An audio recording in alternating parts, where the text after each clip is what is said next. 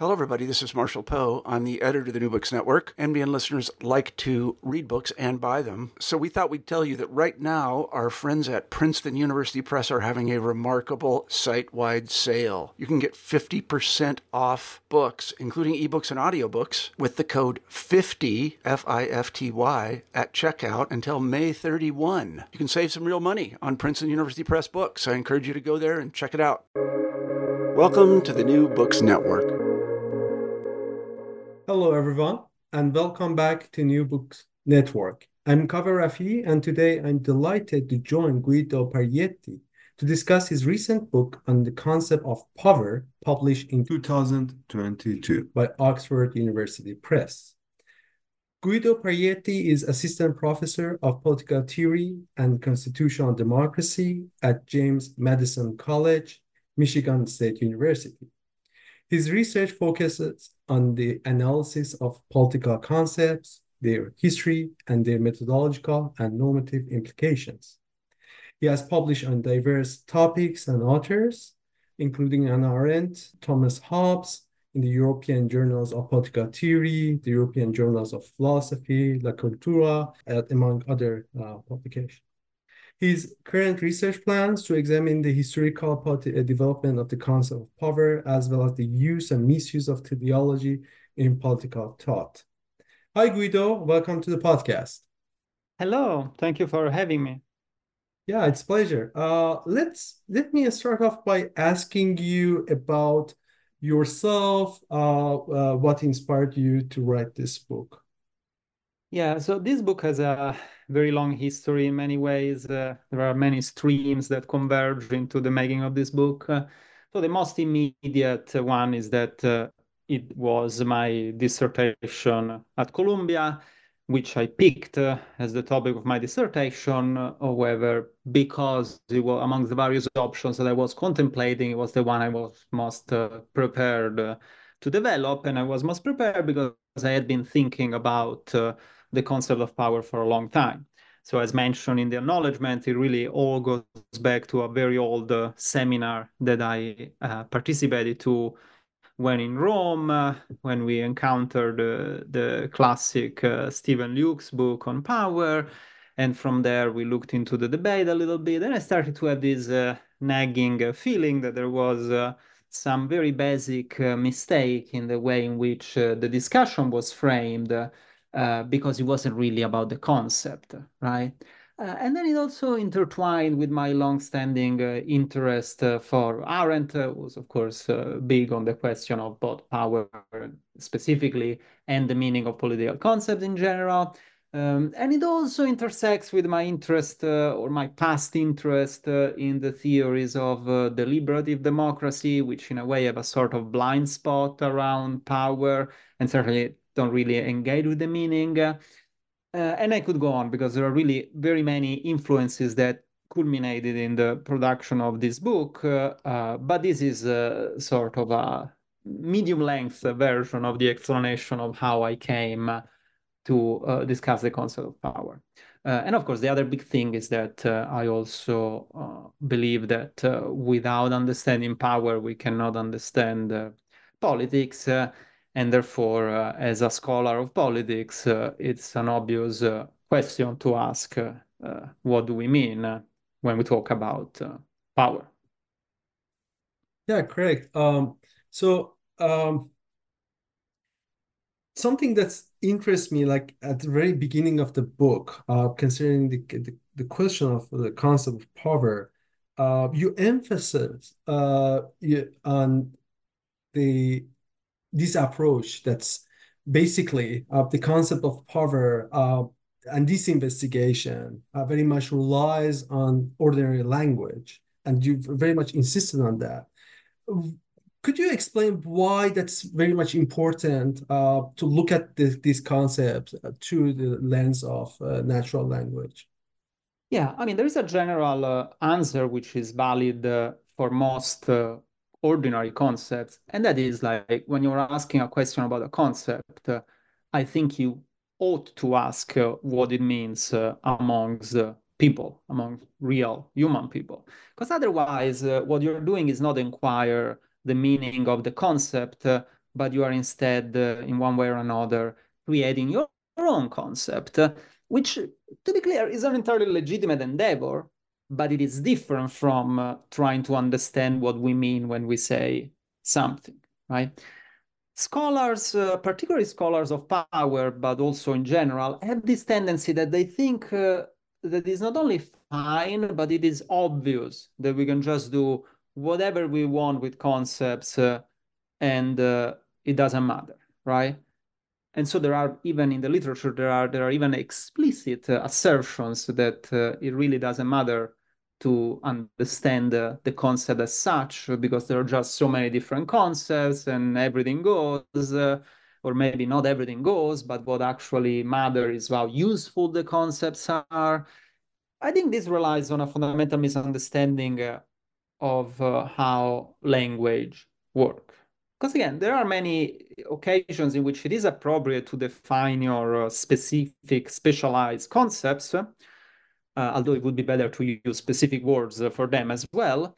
But there are many contexts in which that's perfectly fine. So when we, I don't know, when we do physics, for example, it's totally fine to have a specific meaning for power that is the, physical quantity that is not necessarily equivalent to what we mean by power in the ordinary language, but that is a different concept. And we have to be aware that it is a different concept, even if it uses the same word. If we lack this awareness, what happens, and what happened in much of the previous debate, is that we drift away from power as it is understood between regular people, and we start talking about other concepts. Maybe even more important concepts, but different. And so my question is, what do we mean when we talk about power? And what do we mean when we talk about power in politics?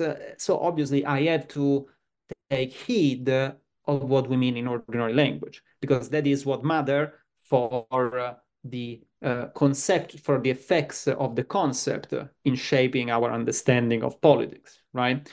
So this is the most general reason, and the more specific one is about politics, because not only this is true for all concepts, but it is particularly relevant for political concepts, which themselves are important insofar as they are used between people, right? Not just in the community of scholars.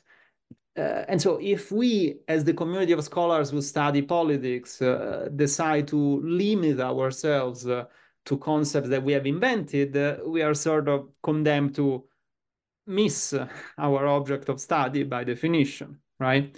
So there is a general question about how language works, but there is also a more specific issue with politics itself.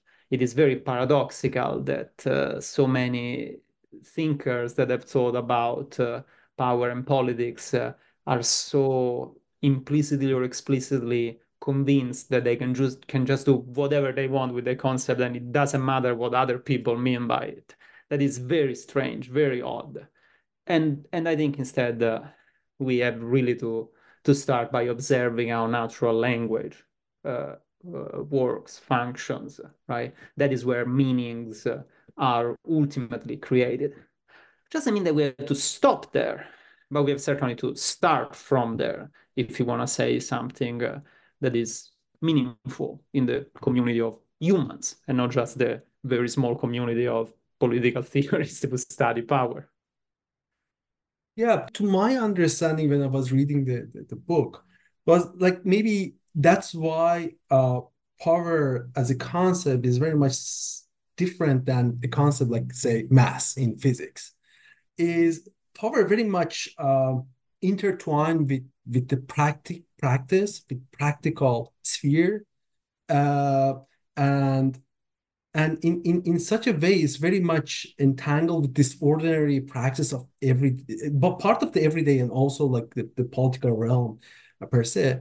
So there is always this idea of ordinary engagement, but not reducing it to pure instrumentality. I'm not saying that, but it seems that there is a really close relationship, right, here between the concept and the field of the practice. Am I right in that sense?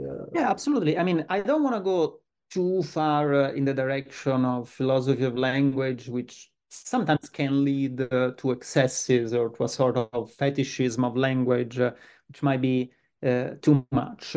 But there is certainly some truth to the idea that concepts, and particularly fundamental concepts such as power, really informs our way of existing in the world.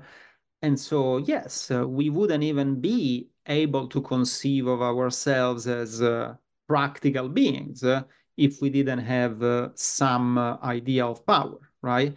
Because being practical, being someone who's capable of acting, is the same as having power, right? And specifically having power in the way in which I try to unfold the meaning of it in the book, which is to say, having the possibility to produce effects in the world, but also representing that possibility as a possibility for us.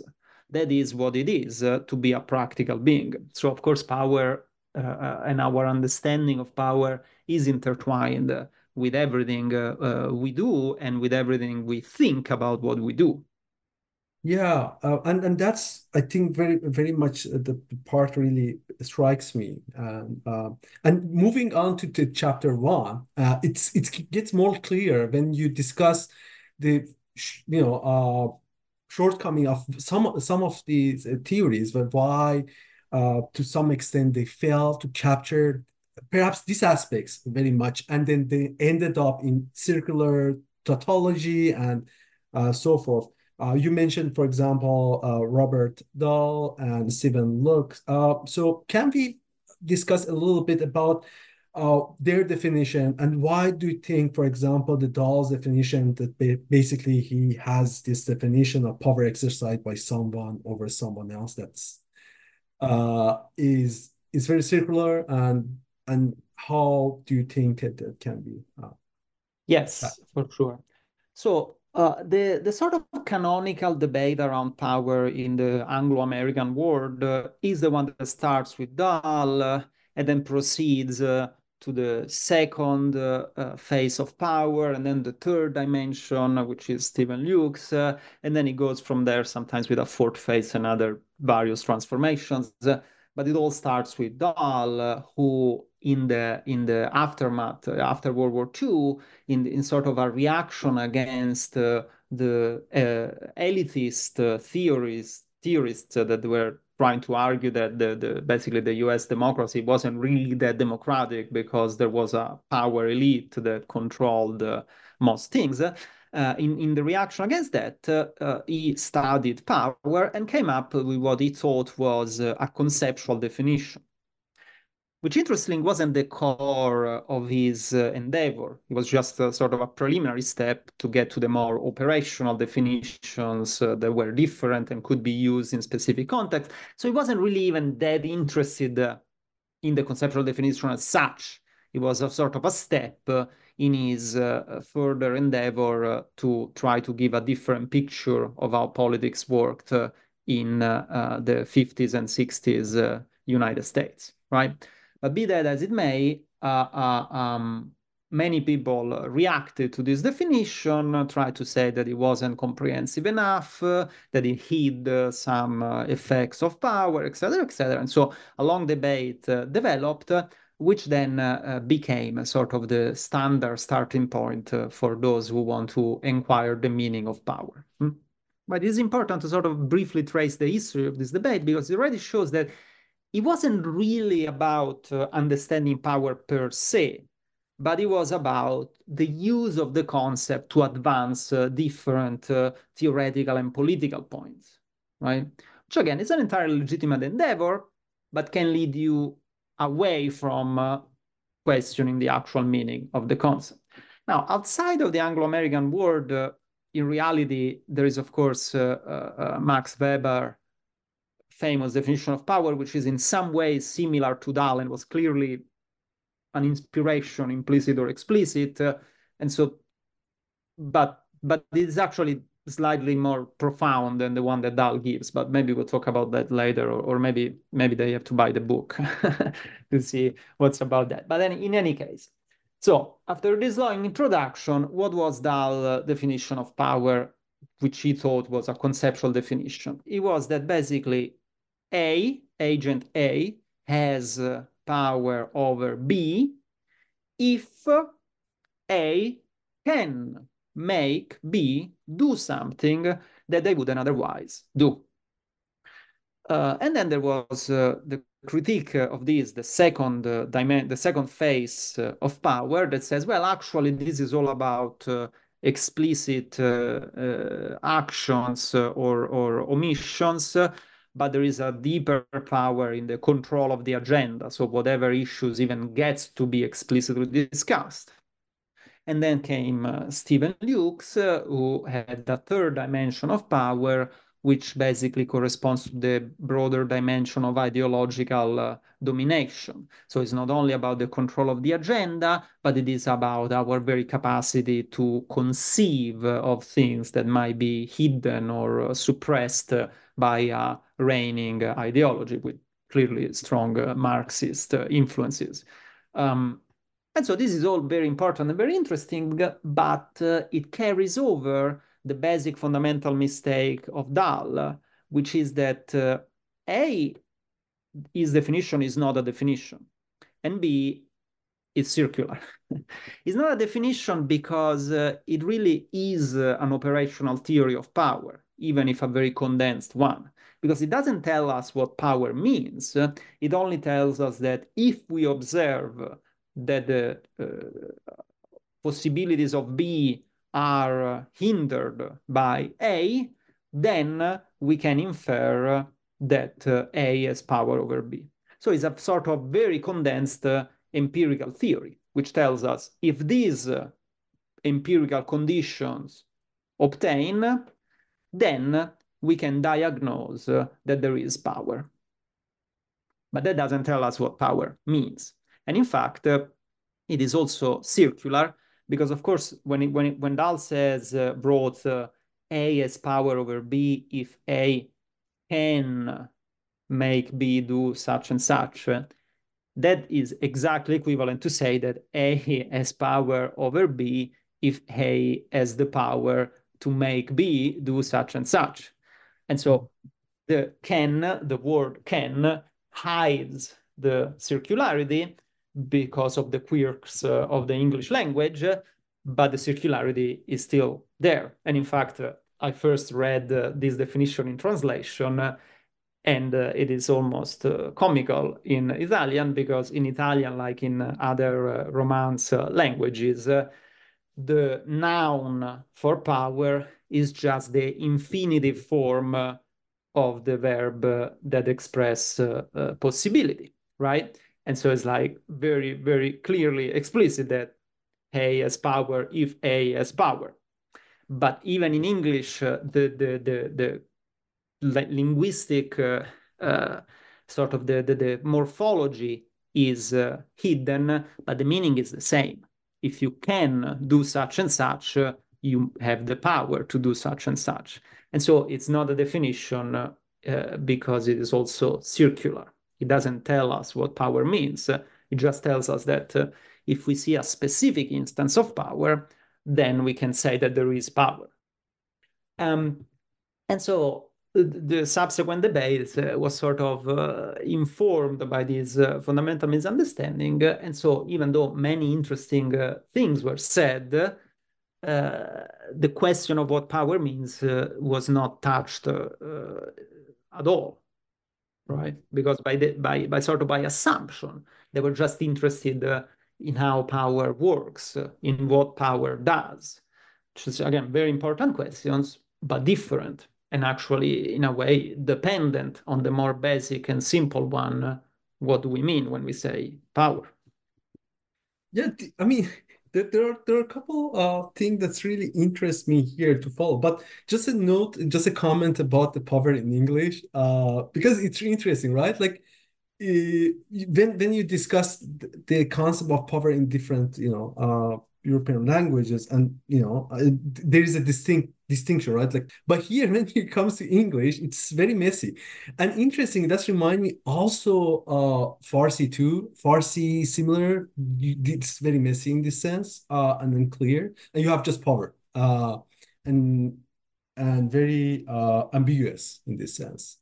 But I like this distinction you made in the book. Like, for example, pouvoir, puissance, and this the one is potentiality, one is more to the possibility. It's completely like it very much makes sense. It was very much clear that how that's the language also kind of barrier in this sense, like thinking that way. Yeah, if I may say something about that, like one that I take to be one of the fundamental points or discovers of the book is sort of the split between power and potentiality or potency, right? Which is very much confused in the current literature. Actually, there are a few scholars that have tried to argue that potentiality or potentia is the more authentic concept of power against domination or whatever. But I think instead that the deepest point is that when Aristotle and to some extent Plato used in their own way and sort of shifted the meaning of the Greek dunamis, which then passed in the Latin Christian philosophical tradition as potentia, they did something to the concept of power that influenced our capacity to explicitly understand it, right? And what they did was to take power, dunamis meant, amongst other things, power in Greek, and also had the connection with the possibility, because that's the same noun of the verb that expresses possibility, but they shifted it by adding this idea of a telos. So a real, a true dunamis or potentia is the one that is oriented toward one specific end, or in some cases multiple ends, but in any case, it is oriented toward an end, toward a telos. And that creates a lot of confusion because instead, one of the fundamental attributes of power, as we would understand it in politics, ordinary life, is precisely that the end is sort of open. Right? We are the actors or agents that decide of the end. And so there is no predetermined end. And that sort of distances power as based on the category of possibility from potentiality as it passed into the tradition. And now the quirk of English is, which I think actually I spoke once with someone who knew Farsi, who had Farsi as their first language. It's similar in Farsi, is that English got power from one language and the modal verbs can and might from another language, French and German.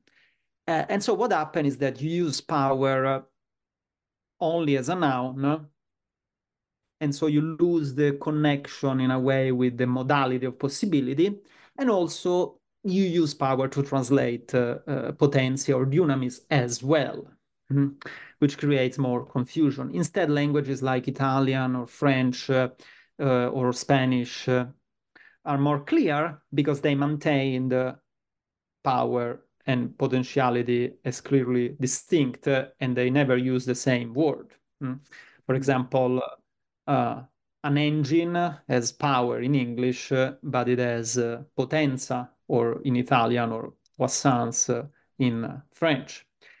Because, of course, that is not the same power that you can have. Is a different kind of power. Is the horsepower, which is oriented toward moving the car. It's different. In English, this is lost.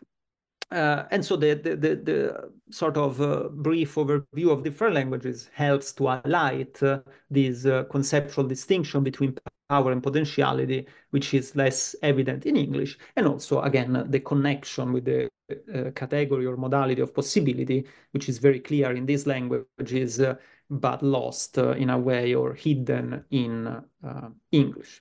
However, I must also say that the discussion around power in French and Italian is just as confused, if not more, as it is in English.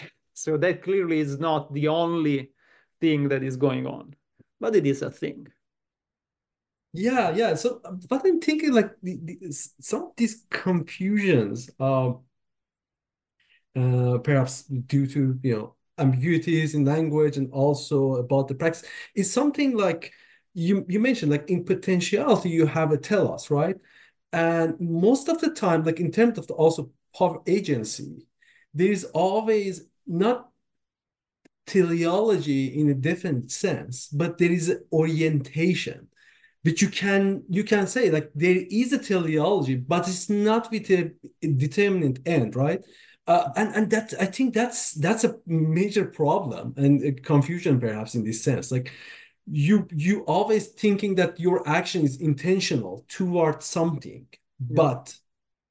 but if you define that something, then you are necessarily right, uh, confined to that action or determined by that action, and you lose your agency. And I think that's very Yeah. paradoxical, as you mentioned, in this Yeah. sense. Yeah. I mean, you're asking great questions, but you're delving deep into the philosophical weeds. So I'm not sure Mm. how the listener will be able to keep up. But I think you hit a very important point because there is this idea, sort of standard idea, that every action is teleological and every action is intentional or defined by its intentionality, which in many ways goes back to Weber.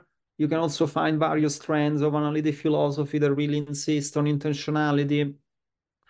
But I think that the deepest point is that, again, we couldn't conceive of ourselves as intentional and teleologically oriented actors if we were not and we did not perceive to be in a condition of power, right?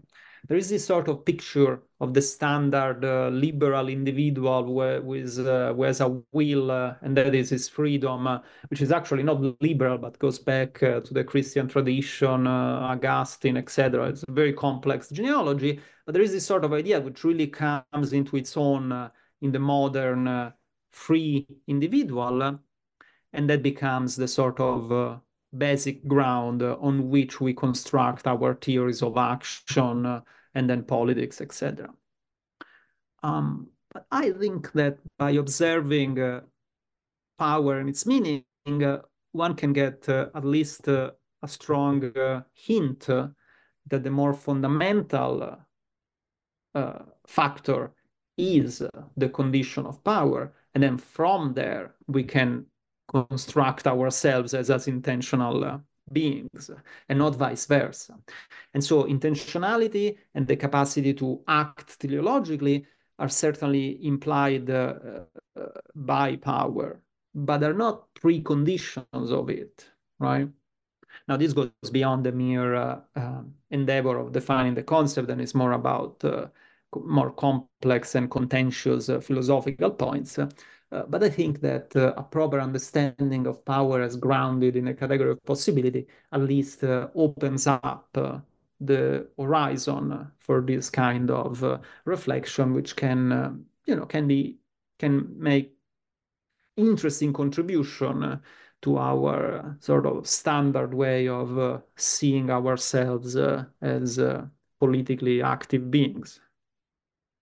Yeah, I think you made a great point, specifically about the power, like as a condition. In the last chapter, you delve into this in more details, and I think that's very important. When we started thinking, usually we started as thinking as these individual atoms in in the void, and exactly, perhaps one of the reasons that's why there is a tendency, the common tendency to objectify the poverty in this kind of reified form. And I think you mentioned this in relation to, for example, some of your criticism to the Dahl and others of this reification of um, power, which was interesting to me because I read this also in terms of the Lukácsian critique of reification, and also Lukács emphasis on praxis. It was interesting. Like I might need this kind of. I don't know like if the book didn't really delve into that, but I had this reading too, which was really interesting. It seems that there is exactly this kind of a split, right, between these theories and the part of action, activity or the praxis, what's happening. And that's perhaps one of the reasons as this model of thinking as this individual in the void and the Yeah. reification cover. Yeah, I mean, I haven't really explored this, but I think in the sort of critique of reification in Marx and in subsequent Marxism, there is a point of contact or a possible avenue to get to this understanding of power as a basic categorical condition that makes possible for us to be agents. At the same time, of course, there is also a rather strong philosophy of history, which is itself a modern transformation of a teleological way of thinking. And so there is this tension in Marx and also in subsequent Marxist thinkers between the realm of freedom that should be the realization of communism and the idea that history is determined by a sort of inner logic that unfolds as a potentiality. And so there is this sort of split view in which we go from history or perhaps prehistory, which is necessary, and then suddenly with the revolution, we arrive to this domain of freedom, which remains unclarified. Mhm.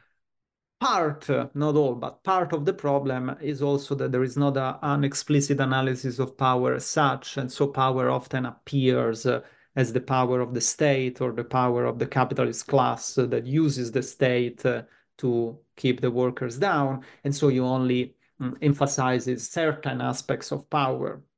And so freedom once again becomes opposite to power, much like in the standard liberal picture. And that makes you unable to actually theorize and understand and conceptualize what a domain of free action would look like. And so you end with these sort of dreamlike scenarios in which you are a fisherman in the morning, a critic in the evening, and something else in between, which sounds exhausting, but in any case is not very realistic. Yeah, yeah, I get your point. I think that's actually I read that passage. My interpretation of passage Marx's criticism of division of labor, which yeah, I mean more than so regarding the power, but how the economic divide the human activities and compartmentalize this into separate realms, and it's as a form of alienation. So I read this through that lens, but that's reading is also interesting. Like I mean I don't want to really go in tangential from the main point of the book, because in chapter 2 you provide the reader with a clear, right, definition of this concept of power.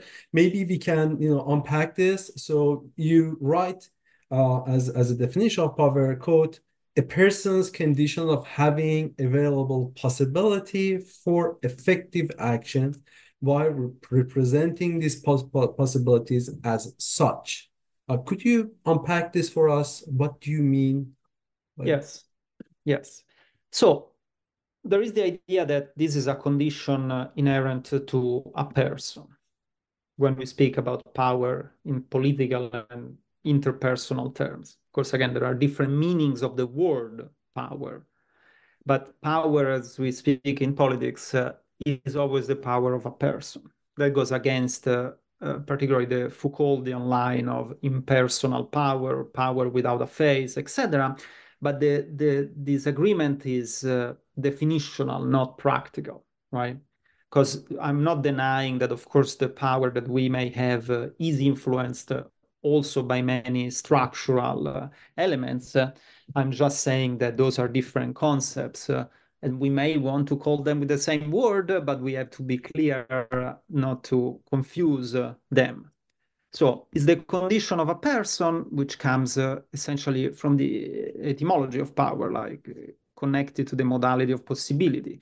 And so is the I can, or I may, or I am able to, which makes the power. Without that, there is no power. I am not powerful if I cannot, right? By definition. But at the same time, there is a sort of double possibility which has to be considered, because power is not just equivalent to possibility. possibility, in fact, can also be used in a purely objective way that has nothing to do with persons and actors.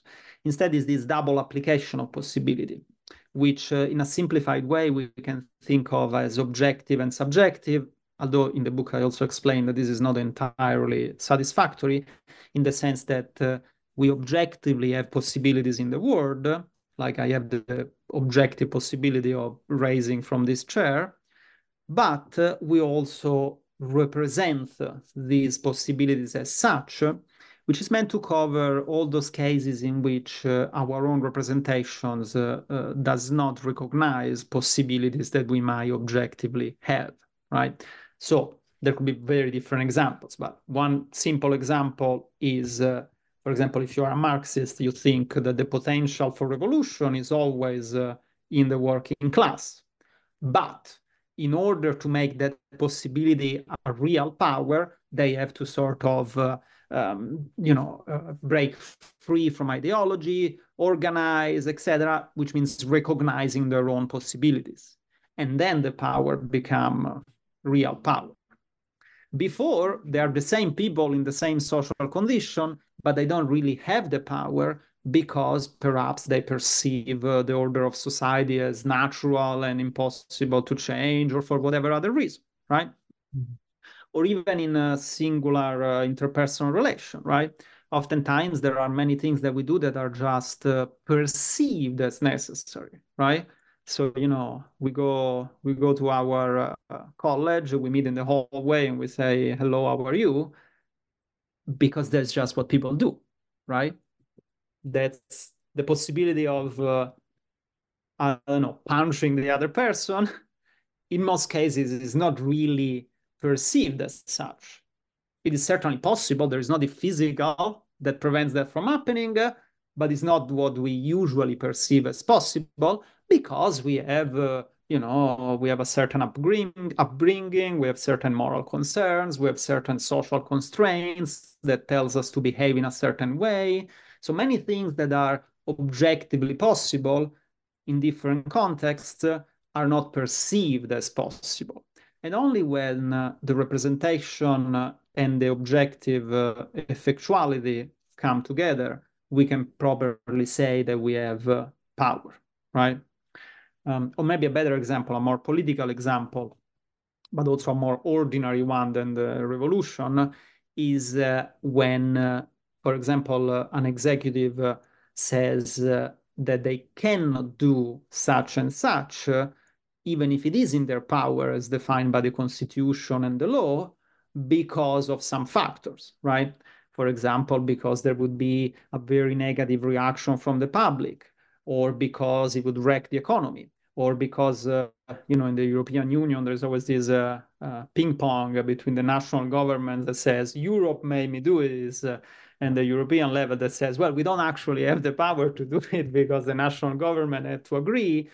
And it's like, it's true. I mean, it can be true. It's not always true, but it can be true that even if you have the power in a certain sense, for example, as defined institutionally, you don't necessarily are in the position to make that power effective because from your particular point of view as an individual actor, that possibility appear foreclosed, right? Mm.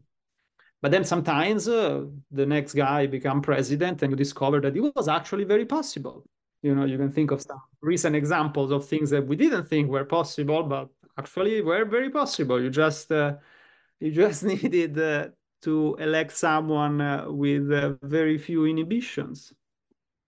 Yeah, and also that's what looks like a little bit both like promising and scary. Like let's say what happened in Argentina, right? Like there is a backlash about this impossibility or a powerlessness. Perhaps what you're saying that to me, going back to your example about European Union and this national government, it seems that these dynamics very much mm, provide these conditions of people feeling or seeing themselves the the foreclosure of this presentation of the possibilities to them. And perhaps this one of the reasons, maybe, I mean, we can like this do this mechanical like causal analysis of that, but maybe one of the reasons of this kind of a backlash in Brexit, to certain way, this goes back to this idea of people feeling powerlessness, Yeah. because, yeah.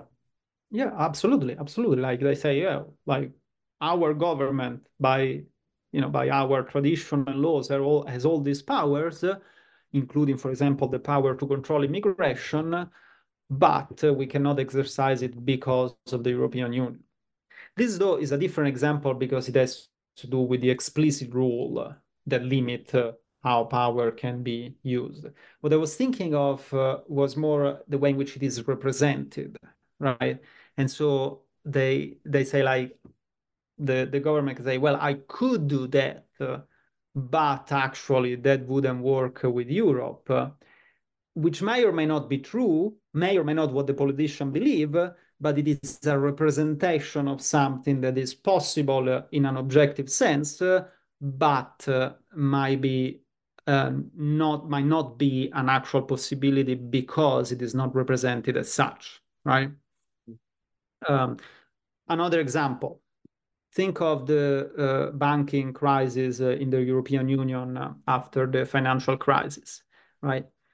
Was it possible for the European Central Bank to do all the things that it did to save the euro, basically starting to partially socialize European debt to a certain degree? It didn't seem possible. It didn't appear possible until Mario Draghi decided that they would go that way. And then it became possible. The treaties is the rules didn't change. The practical empirical functioning of the banking system and of all the people in it didn't change either. There was just this action that opened up a possibility that wasn't there before, right? But it was there before in an objective sense, except that it wasn't represented as such by the people who were in the position to make it happen, right? And again, this can be all sort of power play as well. Like the representational elements is very important in the way in which power gets fought for, obtained, and lost, because politicians and influential people play all sort of games in which the public also play a part, what we are willing to believe or what we are not willing to believe. It's a very important part, and it is about power in a very, well, even if it is purely representational, it's about power in a very concrete sense. And it's not like this is not studied, it is studied, but we cannot really recognize systematically how it is about power if we don't have a definition of power that is capable of integrating this element. Yeah, I mean, this seems to me like, I mean, to me, it's symptomatic, perhaps problem the politics today, very much the shift from, let's say, politic as a realm of power to the politic as the management, perhaps, or administration, or it's not just in the government, but in other all institutions, universities included, like exactly like how this university used to function. And right now, very much most of the purviews given to the faculty, and they're given right now to the administration, and it becomes more to this bureaucratic apparatus, which seems that when you're looking from that lens, I mean, there is no possibility left. Yeah. I mean, everything is just mechanically, right? Like the university president or provost or administrator always has a reason why it is absolutely necessary, that this is the only thing that we can do, right? Yeah. That's what the administrator always say. And to some degree, they say that so that they don't have to fight for their power every time. But to some degree, is also that the system becomes more and more self-perpetuating and the actual available possibility diminish, right? This is a sort of a practical version of the philosophical aversion to power, right? Because as you were saying before, like power is scary. It is. It's scary. It's anxiety inducing. Like anything could happen. Well, not anything, but a lot of different things could happen, right? And that is difficult to deal with. And so there is always a tendency, either theoretically or practically, to sort of channel and limit power, which to some degree is healthy. But it can become unhealthy when the limitation of power becomes the obliteration of power. And so things just become automatic. And again, this is not something new. This is a diagnosis that you can find in all sorts of authors, going back even to Marx, but certainly Habermas, contemporary critical theory, everywhere. But so the contribution that I try to make is not about the empirical diagnosis. It's about the sort of conceptual framework to understand it. And the conceptual framework is that power in this openness to possibility is always problematic, is always difficult, is always scary. And so, of course, there are many occasions in which it seems very desirable to limit it and transform it into a sort of oriented potentiality that just goes according to its own logic. And then, except then people are all up in arms because they feel powerless, right?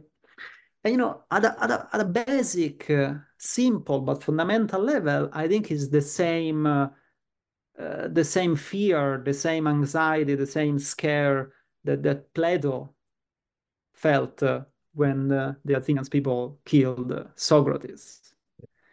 Is this thing like, yeah, horrible things can happen. So let's just try to make it going in the direction that we think is the correct one, and that's the only one. Except that people don't want to be powerless. People do want to be free, and that means also powerful. And that always recreates conflicts and problems, and it's unavoidable.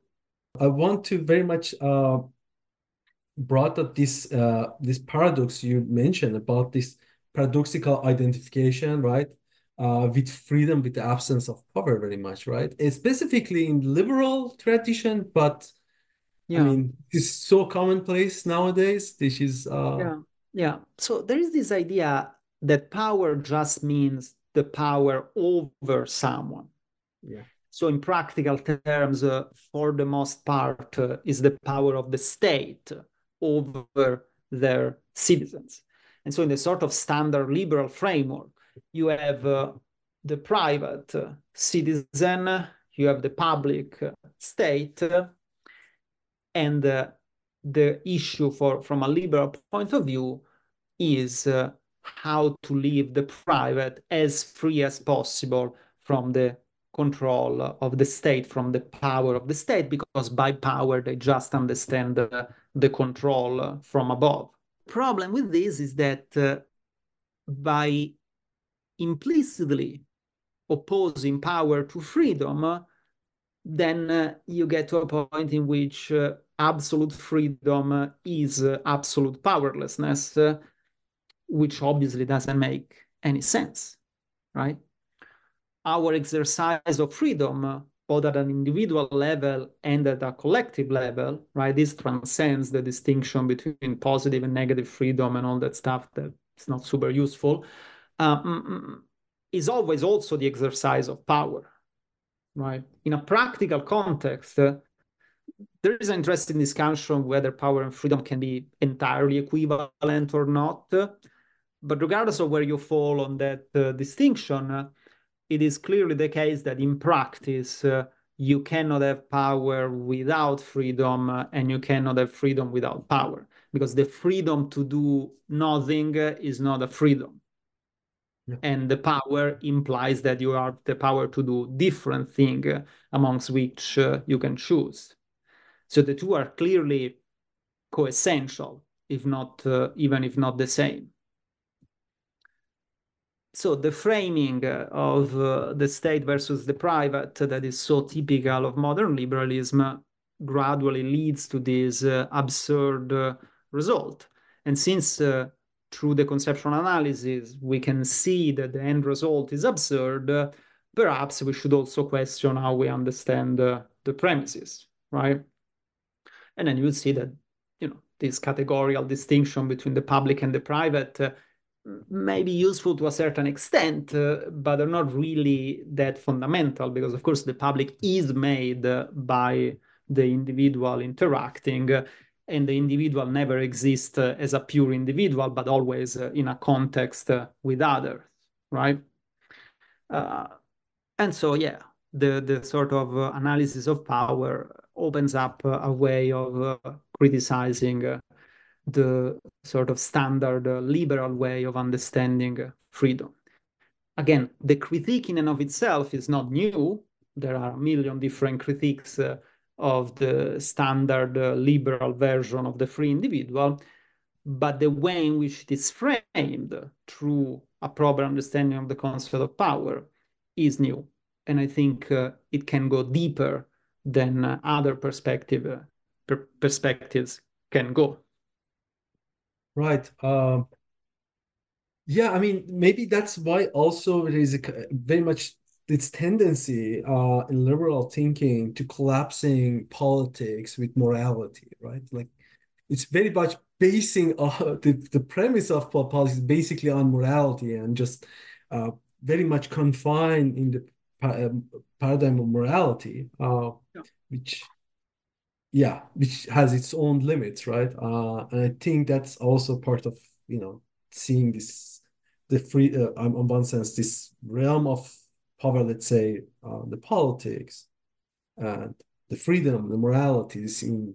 Yeah, because if power is exercised according to morality, then it's okay, Mhm. but then it's not power because it's predetermined. And Yeah. so if it is exercised instead not according to morality or to any other teleological order, but freely, then by definition it is bad, it is evil, right? Which again actually goes back to Augustine and his discussion of will and power. Yeah, it's very interesting.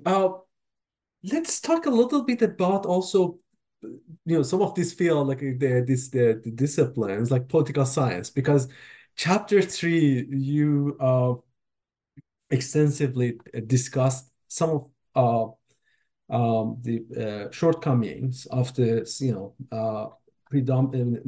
dominant models of analysis, political analysis, and understanding of power. Yeah. Although there's no, I mean, it seems that power is missing in these most of these approaches.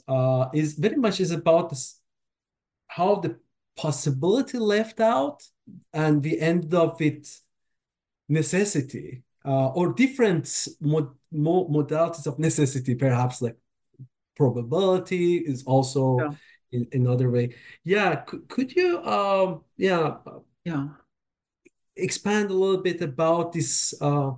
Yeah, perhaps we should take a step back and explain that one of the threads of the book is that by understanding power as this sort of double application of the category of possibility, you also understand how there is a sort of conceptual opposition between power and necessity, because of Mhm, course possibility and necessity are opposite.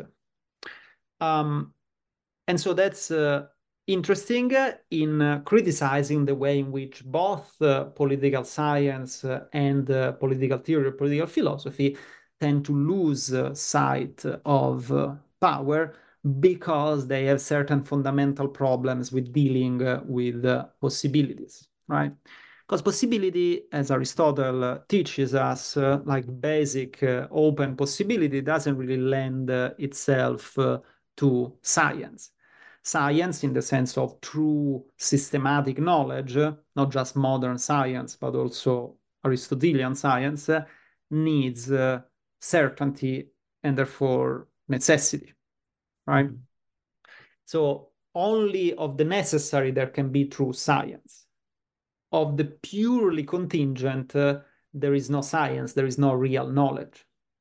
This basic assumption embedded into Western, and not only Western thought, let's say Mediterranean thought, this basic assumption carries on in different forms.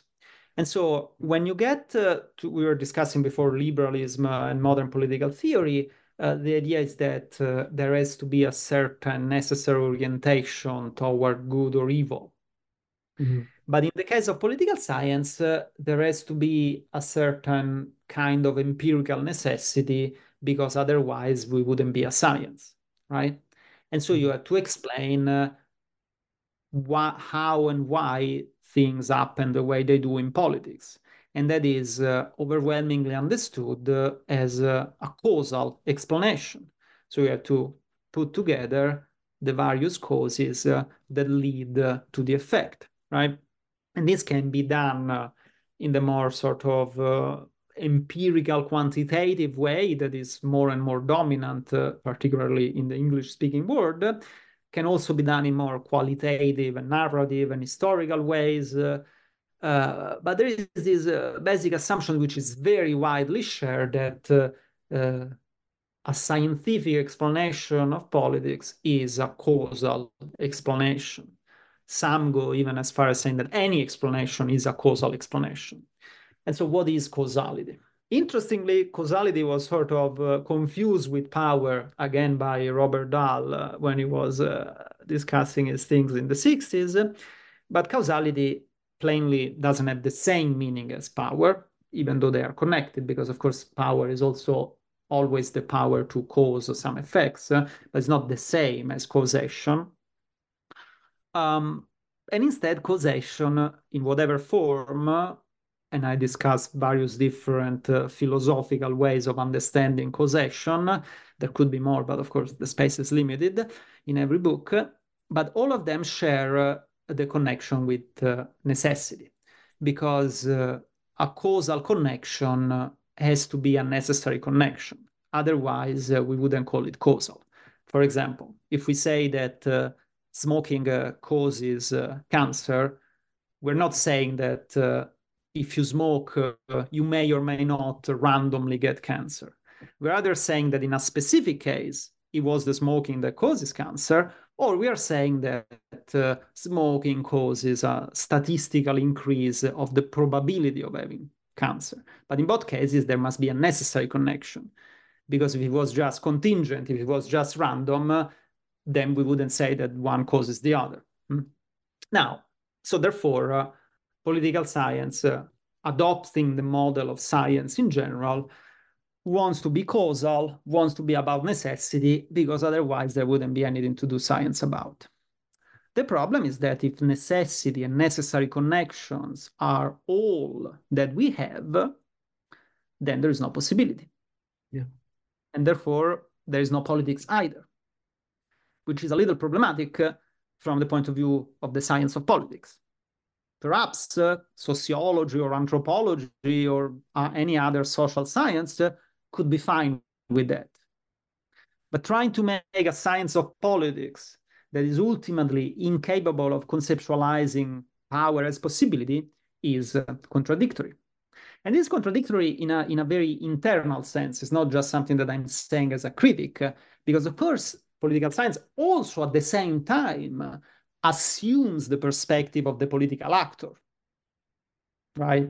So the way in which the causality is described is the kind of causality that someone can intervene on to do something else, because they also want to be a practical science, right? But it's contradictory, because if only causality is your governing category, you have no possibility. And so the plea for political science in general is to be open to a multiplicity of approaches, because there are certain elements that can be studied from a causal perspective, but it can never be the only perspective, because if it is, then there is no space to conceptualize of power, and therefore there is no political question to be had, and there is no science of politics because there is no politics, right? or rather, we don't have the conceptual capacity to understand politics as a specific domain, and therefore our science has no domain of study, right?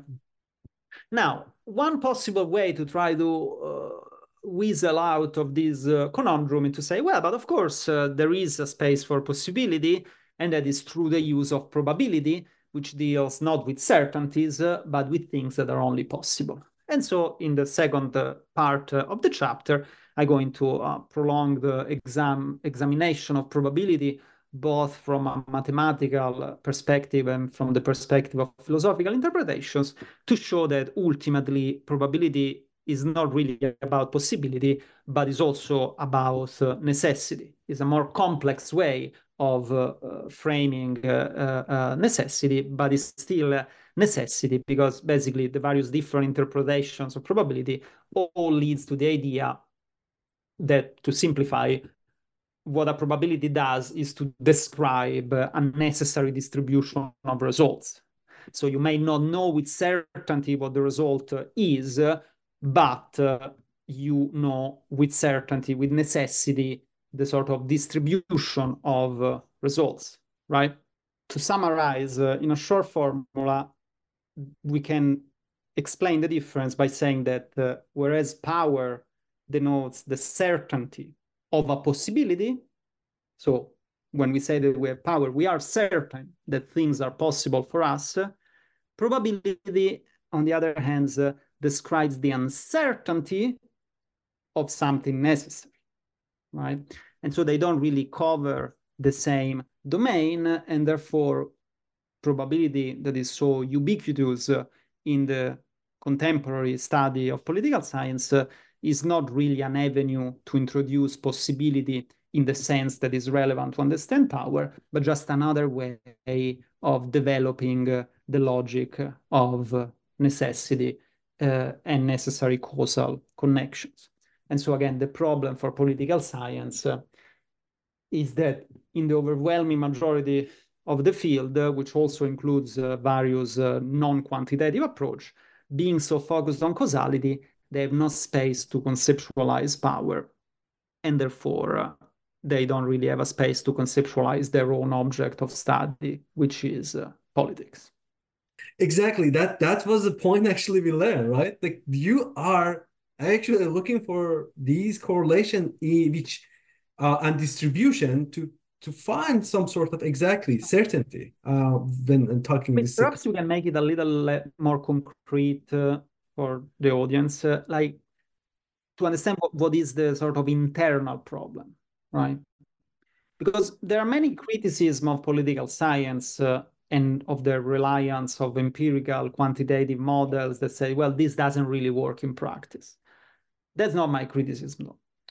My criticism is that there is an internal contradiction in that they at the same time presuppose politics and power while not leaving space for them in their conceptual apparatus. So, for example, there are many studies, especially in the US, of the way in which different demographics react to different circumstances, right? And therefore, with the implication that if you are, for example, a campaign strategist or a politician, you can use this data in order to craft the course of action that is better for you to win, right? But if we think about what this is the positing of a fundamental split between the politician and the campaign strategist and the rest of the unwashed masses. Because the unwashed masses are explained causally and therefore probabilistically, whatever, but through necessity, whereas the campaign strategist is the actor, is the scientist that can make the natural experiment by changing one or another variable and see how the mass of the people reacts, right?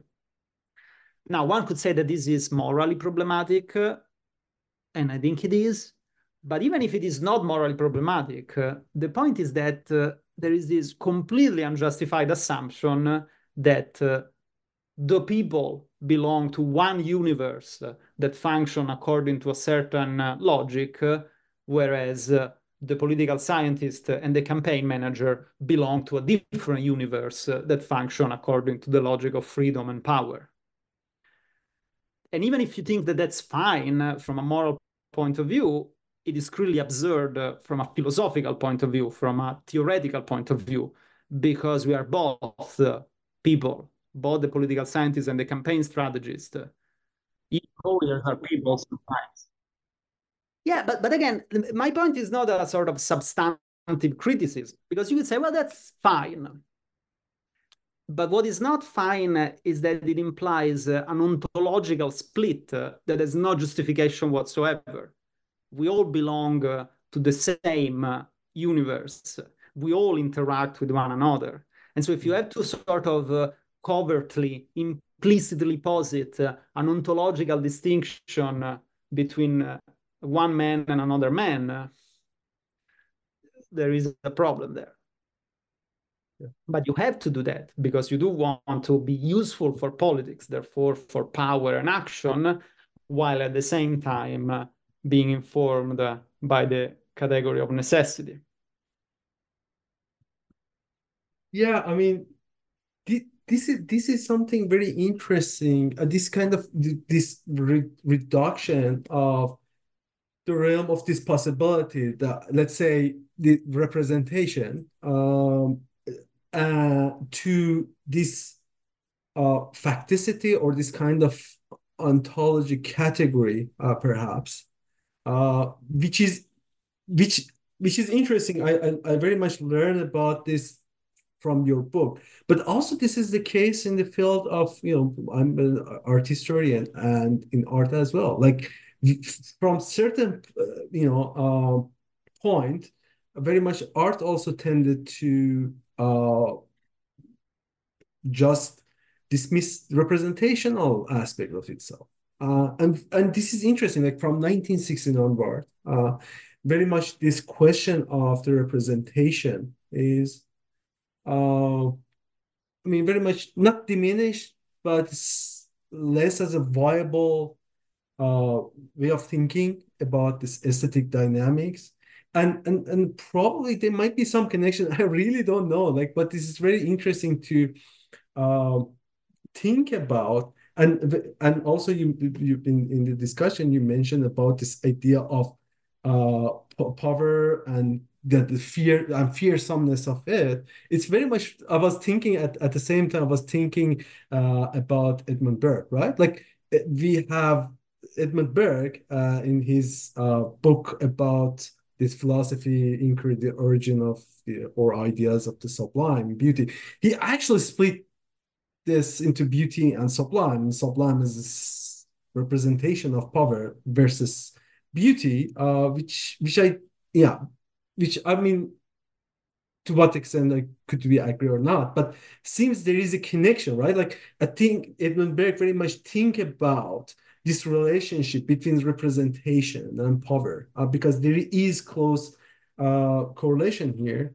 While today it seems as we are less and less intent to this, not thinking about this representation, and maybe this something has to do with this public sphere, because in the last chapter you very much discuss this concept of representation. What do you mean? I want to ask you what really exactly this representation is. Maybe my understanding of representation is a bit different, because I'm thinking more toward this idea of representation as a theory of mimesis. This has a long history in art, but still it's a intersubjective realm. Yeah. I was thinking that what you are coming close to me, reminding me to some extent this ideas that might be shared in art as well. Yeah. Yeah, why do you think about this aspect of representation? Maybe that's also has to do with this, why the power as a condition of this possibility becomes less and less, I don't know, plausible, or it's something left out. Yeah. This is a very difficult question, both because art and aesthetics fall beyond my expertise, and because in general the concept of representation is even more difficult to define clearly than power is. I mean, ironically, power is actually relatively simple to define if you just get rid of certain philosophical preconception. Representation is even more basic for our mind, for the functioning of our mind, so it's harder to actually define in an explicit way. But yes, I think that representation is key.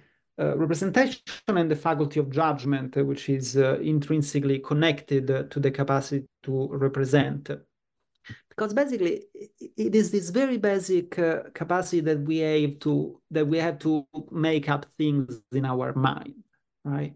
We can represent things, states of affairs, things that can be done to us or that we can do to others, more or less independently from external reality, right? At least from our experiential, phenomenological point of view, there is this split between the physical reality and the images that we can represent in our mind. Now, again, I don't know whether ultimately there is some sort of determinism that we could perhaps explain some way. I don't want to go into these debates, but certainly from a phenomenological, experiential point of view, there is this split. And this capacity to think representationally is what makes contingency and possibility available for us, is what makes us the sort of being that is open to possibilities. Because we don't just react to external stimuli, but we also react to what's going on in our mind, which to some degree can be detached from our appraisal of the external world, right? And so we can say, well, things could be different. Or we can say, well, now I'm making a new object of art that has never been done before. And we can say, you know, we can criticize because we can imagine things as different from what they are. And all of this is the opening up of possibilities, which would not be possible if we weren't the kind of being that makes representations, right? So, yeah, absolutely. It's all connected, although tracing the connection in a more serious way goes beyond my power because I just don't know enough in enough fields. But at the same time, you know, it's all open for someone else who wants to run further with this. Yeah. I mean, yeah, that's a really complex question. But I grapple really when I was reading your book. It was always in my mind. Like there's some parallels going on here. And actually, I was thinking, toward the end of the book, I was thinking about this famous quote for this attributed to Frederick Jameson, literary critic, Marxist literary critics, who said that in the current conjuncture, it's easier to imagine the end of the world than the end of the capitalism, unquote. And then this popularized by Mike Fisher. But the idea is this is some kind of disempowerment, which is very much related to this impoverishment of our capacity of imagination, which I think very much related to this intersubjective field of thinking, right? Like we having this field of representation as a possibility for, collective decision making. Yeah, absolutely. Yeah, I mean, if you want to pile up a little more on political science, another of their problem is that the overwhelming majority of the field is quite blind to narratives, right? I mean, they will say that the narrative is important, but there is no like engagement with what a narrative means.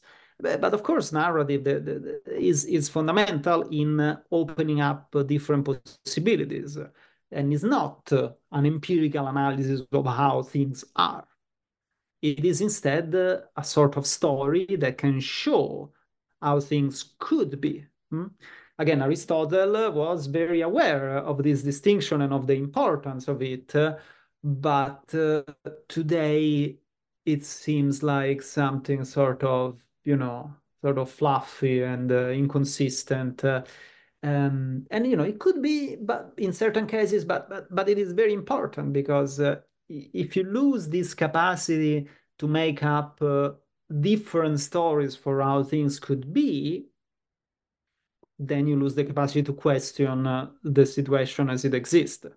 And so, yeah, it becomes possible to imagine the end of the world, but not the end of capitalism. Yeah, it's Which, basically dead end. yeah. Yeah. So, Guido, is there any books right now currently you're working on, or what would be your, future upcoming?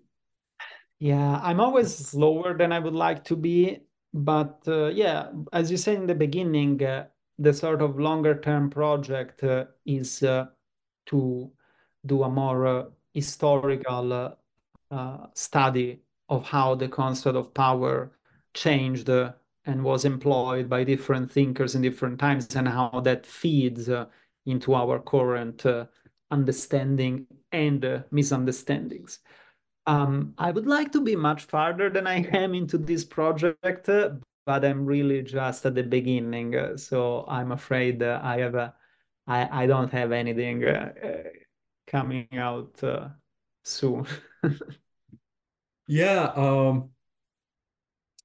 I mean, honestly, I'm looking forward specifically to your future book. But like this book is really, I can't tell it's how useful for me. Although I'm from a different field, like from the background art history. I actually this is just a shout out for art history, and go and read this book. This is really helpful to think about art as well.